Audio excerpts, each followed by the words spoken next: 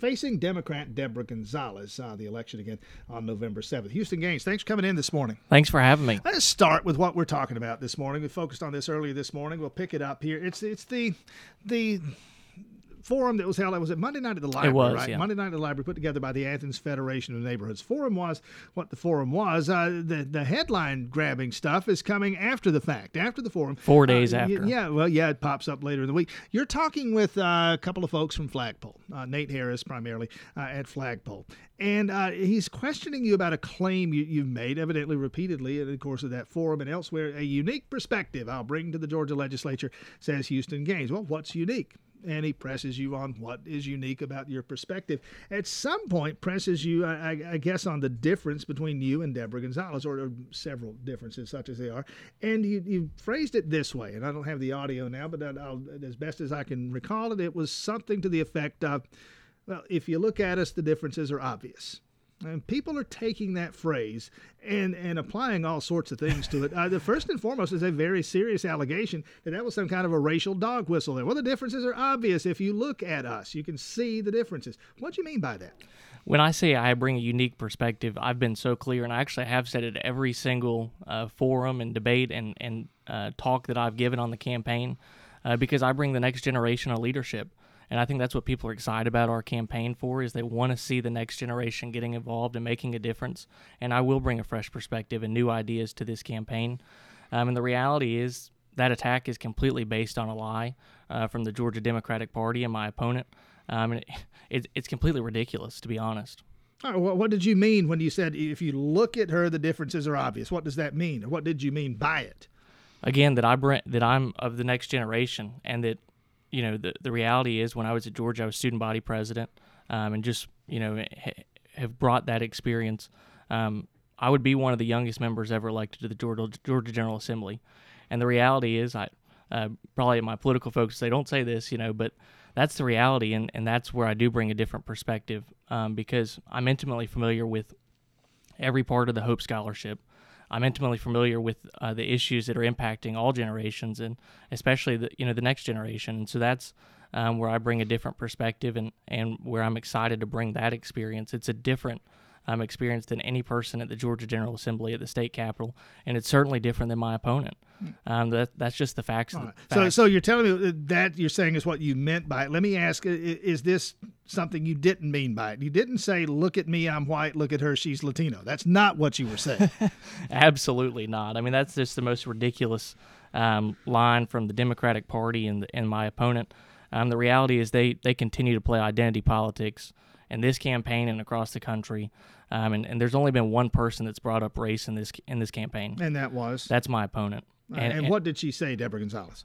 Well, I'm not mad at what she said, but, you know, on the radio just a couple days ago, she said, when I look at Houston Gaines, I see white, male. I think that the rest of her words were something to the effect of privileged and supported by special interests, which I think is particularly insulting to every person in this district. When you drive around the district, we've got signs in everybody's yards.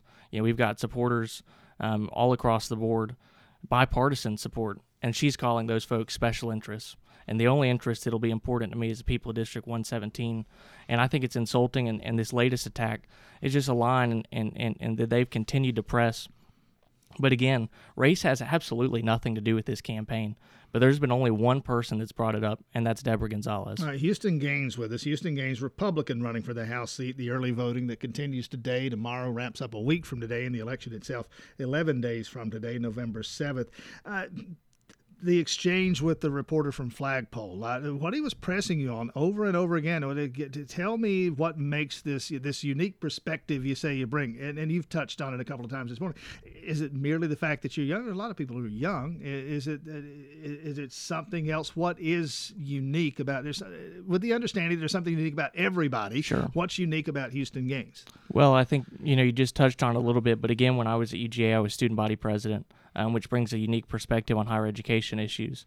I've worked in the community in terms of nonprofit work in my current business, in my current job, but also, you know, created and helped co-found a program called Automatic for Autism, where we, you know, worked on raising funds and awareness for autism in the community.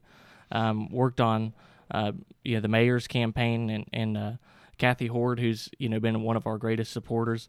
I'll never forget. She said she thought Nancy had lost her mind when she had hired someone who was 18 to run her campaign, and so I had that ability to run that campaign and work every day to get her elected. And that's what I'm doing here today, is just working to try to make a difference. And that's why I ran. And again, I think that, it's pretty unbelievable to me that my opponent and the Democratic Party would try to go after personal attacks and try to impugn my character. I would never do that to anybody. And this is just beyond me, what they're doing. Well, what would Houston Gaines, the campaign consultant, the campaign manager, say to Houston Gaines, the candidate at this point? Okay, here comes it. This is a pretty serious attack. They're lobbing some pretty serious stuff your way. They're calling you a racist. I mean, that's what they're doing. What would Houston Gaines, the campaign manager, say to Houston Gaines, the candidate? I would say keep the course, because it's pretty obvious when campaigns become desperate, when they start losing, they start doing things like this that are just a last-second desperation attempt. It's the first sign of a losing campaign, and it's pretty obvious. All right. The Democrats will say that they say it in 119, and they certainly say it in 117. They point to the closeness of last November's elections. Donald Trump only carried 119 by, I think, 6 points, 2 or 3 points in District 117. That's one of the reasons they think this is doable for them. That you've been asked the Donald Trump question. Did you vote for him? Would you vote for him again? You've been asked because they're trying to tie you to a president they perceive as unpopular, certainly within the district. How do you handle all that? Well, I mean, I think that the reality is that the election, from the beginning, we expected to be a close one based on, not only that election, but just in general, the district has become a tighter district. But the reality is that the other side has made so many unforced errors, and this latest one is just another example, whether it was kicking the mayor out of the Democratic Party, which I think has helped energize our base, or, again, what they've done this week. They just continue to make mistakes, and so they're helping us, and I feel confident that we're going to be successful on Election Day as a result. There's 2 candidates in that race. Houston Gaines, the Republican, Deborah Gonzalez, the Democrat. Of course, 4 candidates over there in District 119. Try to work our way through that field of candidates next week, and certainly we'll extend an invitation to Deborah Gonzalez, get her in here. I mentioned going into the break that there are actually issues to discuss, one of which came up at the forum the other night. Now, we'll discuss it briefly here. The problem with this one is it's settled law, this campus carry thing. It is the law. You're not going to vote on it. Deborah Gonzalez is not going to vote on it unless there's some move to repeal. It is what it is. That said, your position on it. That's right. And so the reality is, as you stated, it is law, and it'll undoubtedly factually be law until January when the legislature convenes. And so what I've said from day one is, there were issues with the bill that was passed and signed by the governor.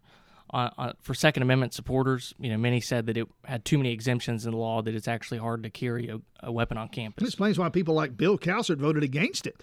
That's right. I mean,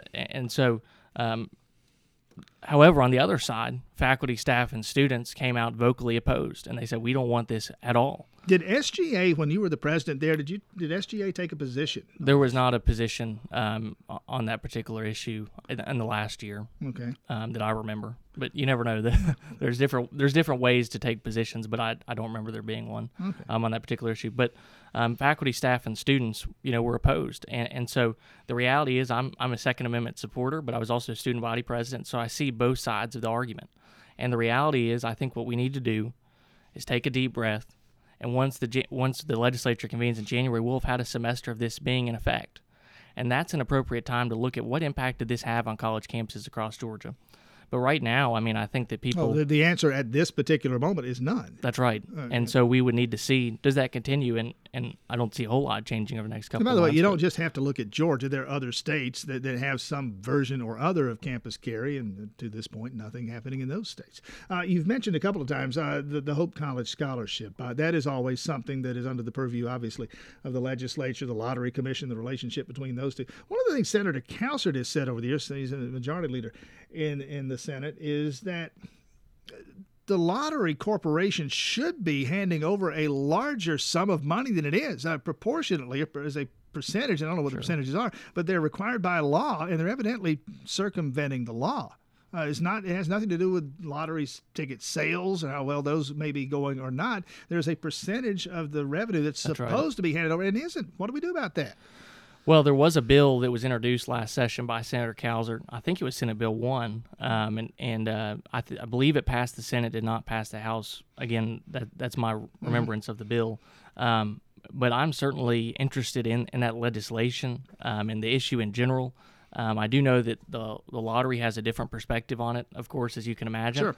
And so I do want to sit down with both sides and say, what's going on with this issue? But I do think any way we can try to find more dollars, and I do think that the percentages and the payouts are a critical piece of that to provide for the Hope Scholarship, because that's one of my number one issues is protecting the Hope Scholarship, because it changed my life and it's changed lives across this state. And it's what made higher education in Georgia. And it changed itself in recent years as they tried to, the legislature tried to balance the books, if you will. It's no longer as beneficial as it was at one point. You got to maintain a higher GPA to get the free ride or the full ride, and that's why I think it's critical we don't change it any further. That we leave it where it is, because or try to get it back to where it was. Can you walk that back at some point? Well, and that would be ideal, but I certainly don't want to water it even more.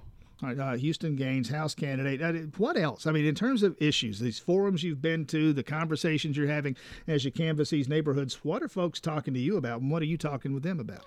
As I said at the forum the other night, the number one issue in this district that we found is ensuring that we have a strong economy, trying to create an environment that's most friendly and supportive for small and large businesses to expand and relocate to this district and to this state.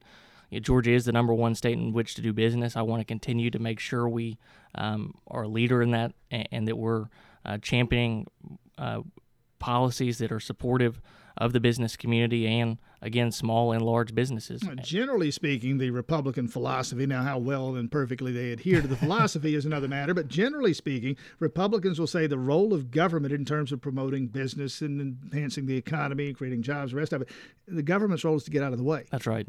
You agree? I do. And I think, any way that the government can allow private industry and capitalism to take over is a positive step. And that's certainly an area where I will work at the state capitol to ensure that our businesses do have the opportunity to create jobs, because government doesn't create jobs, businesses create jobs. Where is government, in your view, at this moment? Where is government posing an obstacle? Sure. Well, I think particularly a lot of the issues are at the federal government level, and so I'm excited about what Congress and these folks are doing in Washington now to try to bring back some of the regulations that are impacting businesses, and certainly healthcare is an area where we're really hurting. For example, customer service and industries where no longer can folks work 40 hours because they're having to work 28 hours because of the insurance requirements. And so I think that there's so many areas where government is too far in the way, and what we need to do is find a way to get government out of the way. All right, you mentioned healthcare, and thank you for jarring my memory there. Got mail pieces the other day from both of you that landed in the mailbox at the same time. Too late for either of you because I'd already voted, but that's neither here nor there. I noticed. I hope I got you right. The first thing it says right across the top of her mail piece is she's going to be the candidate to expand Medicaid. They're going to be the state representative to go in there and work to expand Medicaid. First of all, your view on that? Well, the reality is, as what passed at the federal level, the funding that would help Georgia pay for expanding Medicaid to cover 800,000 new Georgians on the Medicaid rolls, it would be a short-term funding source. All of a sudden, in a couple of years, Georgia is going to have to foot the bill. And I would be interested in where my opponent's going to find those new dollars, because it is not going to be a cheap expense. And the reality is it's either huge cuts or a huge tax increase. And my suspicion is it's a huge tax increase. And actually, my opponent even came up with that we should have an HSPLOST, which I don't even fully know. Healthcare, I guess. To pay for healthcare. Mm-hmm. And she proposes community healers. That's how you miss cancer diagnosis. Cancer diagnosis. These issues are critical, and we do have one of the best healthcare systems in the world. We do have a healthcare payment problem, and that's what we're having to examine. But to answer your question, I would not be in favor at this point. Now, if the federal legislation stays in place, maybe a waiver or something like that is something we could explore. But that's the challenge for whoever is in the House and the Senate, is that you don't know, and so much of this is contingent on what comes out of Washington. You got no idea. They have no idea. Exactly, and it could change tomorrow. I mean, you never know when a bill might come together, and so that is also why it's irresponsible at this point to do something like that until we get a little certainty from Washington. All right, again, Houston Gaines with us another couple of minutes here. Candidate, House District 117. We're 11 days out, the early voting that continues. Okay, a bit of a rough and tumble week. I don't know what your expectations were as you got into this campaign. You ran, as you said, Mayor Denson's reelection campaign back in 2014, I guess it was, and you saw some of what can happen there. Are you ever prepared for something like this? Like you said, when I decided to do this, I knew there were going to be realities of a negative campaign, and it's different though once it actually happens. And to see how the Democratic Party of Georgia and my opponent, have just completely lied and come up with false, slanderous attacks, not only on me but on my supporters. They booted the mayor from the Democratic Party. They've attacked my family. They've come after me. And just twisting words, and it really is a different animal once you experience it, and you do learn who your real friends are. I've been blown away by the overwhelming support over the last couple of days. Run into someone every day, and particularly over the last 12 hours, who just says, "What can I do?" I think what has happened is probably the best thing that could have happened to the campaign, but personally, it's not fun. But they are helping energize our base, because the reality is once you start lying and attacking, people see it, and they're ready to help us win this campaign, and they are unifying, and we are ready to win this thing on November